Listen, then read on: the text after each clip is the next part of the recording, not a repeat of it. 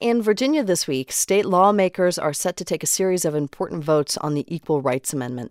38 states are needed to ratify it, and Virginia, with these votes, would be the 38th. That's likely to spark legal battles over whether the ERA is still viable, and a renewed national debate over the proposed constitutional amendment which would forbid discrimination based on sex. It's a fight that stretches back decades, and a generation of women who long ago battled on either side of the issue are watching and fighting again. NPR's Sarah McCammon spoke with several of them. Andrea Miller first heard about the Equal Rights Amendment from her mother. It basically went, I'm very interested in the Equal Rights Amendment. I disagree with it a little. I think women are superior to men, but we'll settle for being equal. That was basically what my mother told me. Miller was an 8th grader in the Chicago suburbs in the late 1960s. Her mom owned a business delivering mail door to door, and they used it to drum up support for the ERA. So what we did was we took our little ERA flyers and stuck them in the bag of junk mail.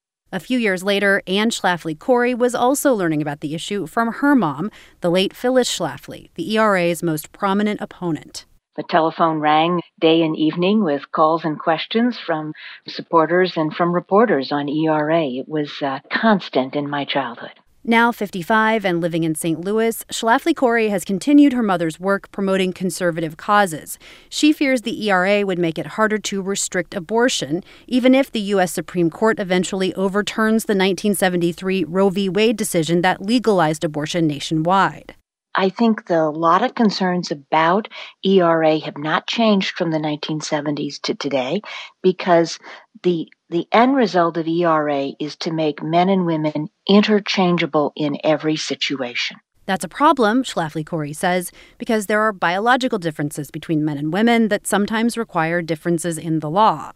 Elise Boak of Stop ERA Illinois warns of an end to separate prison facilities for female inmates, or that women could be forced into a military draft. Boak says she's opposed the Equal Rights Amendment since she was a teenager in the 1970s. She believes many women who support it don't understand it. It's very emotional for them. They're very attached to it from the 70s. They believe it's going to be the cure-all for all their problems. And what they don't understand is it's really not going to add any benefit to them. It's only going to add harm. For Donna Gransky, a 73-year-old activist and retired teacher from Midlothian, Virginia, the upcoming vote in the state legislature is a historic moment. She remembers coming to the Virginia Capitol in the 1970s, lining a walkway, holding candles to show support for the ERA.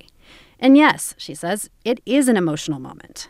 I may get teary-eyed now. It means that my country looks at females the same way it looks at males. It means that my granddaughters can pick up a copy of the United States Constitution and see that they are enshrined in it. Even assuming that Virginia ratifies the Equal Rights Amendment this week, it faces an uncertain future. The Justice Department has issued an opinion saying that the deadline for the ERA to be added to the Constitution has expired.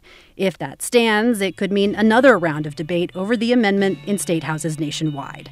Sarah McCammon, NPR News, Virginia Beach.